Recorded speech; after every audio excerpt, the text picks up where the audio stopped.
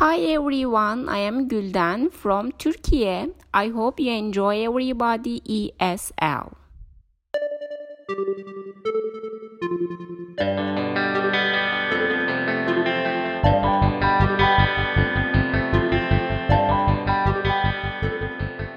Welcome to episode 221 of Everybody ESL, the podcast for everybody who wants to improve their English, practice their English, or just learn more English.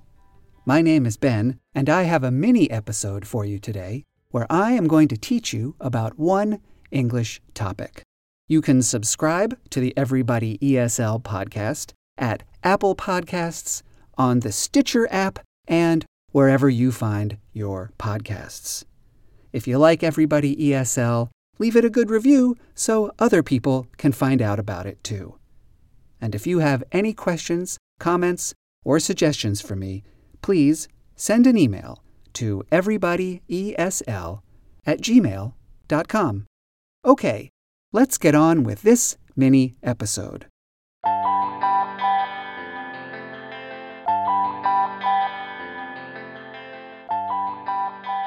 This episode's topic is a special way that English can combine two verbs in one sentence. Normally in English, if you want to use two verbs, you need to join them with a conjunction or join two phrases together in some other way. For instance, you could use the two verbs study and sleep together like this. I think I will study and then sleep. Do you see what I had to do to use those two verbs, study and sleep? I needed to combine them with a conjunction. I said I will study and then sleep. But there is a way that English can use two verbs together without a conjunction, without doing anything special, without connecting them in some way. The secret is that this only works with two specific verbs in English. This kind of double verb construction only works if the first verb is go or come.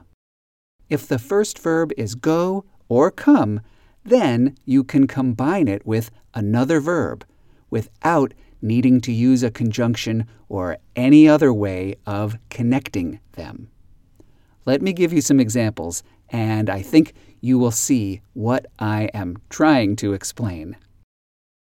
A mother could say to her child, "Will you please go buy some apples? Will you please go buy some apples?" In that sentence, you can see two verbs right next to each other, go and buy. Will you please go buy some apples? What does this sentence mean? It means, will you do two things? Will you go, meaning go to the store, will you go, and then will you buy some apples? Because the first verb is go, and because the two actions are connected, go and then buy some apples, you can make a sentence that works like this. You can have two verbs next to each other with nothing connecting them. Will you please go buy some apples? Here's another example. You cannot come eat dinner here tonight because we are too busy. You cannot come eat dinner tonight because we are too busy. In this sentence, you can see those two verbs, come and eat, together with nothing connecting them. And that works. It's okay because the first verb is come. And English will allow you to put two verbs together if the first one is come or go. And this sentence means you cannot come, meaning come to our house. You cannot come and then eat dinner with us because we are too busy. You cannot come eat dinner. This kind of sentence might be a little confusing at first. I think it is a very common kind of sentence. I think Now that you know about this construction that uses go or come, I think you will start to hear this kind of sentence all around you, because it really is very common and very useful. And that is the special to-verb construction in English, a common and useful construction that I think you should know.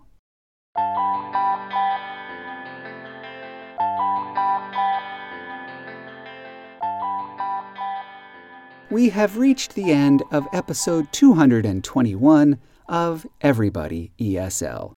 Remember, if you have questions about English, or if you have comments or suggestions about the podcast, or if you would like to record an introduction that I can use at the beginning of future episodes, the same way Guldan recorded the introduction you heard at the beginning of this episode, send an email to everybodyesl@gmail.com. I'll be back soon with another episode, and until then, keep going, keep practicing, and keep learning. Goodbye. I'll see you soon.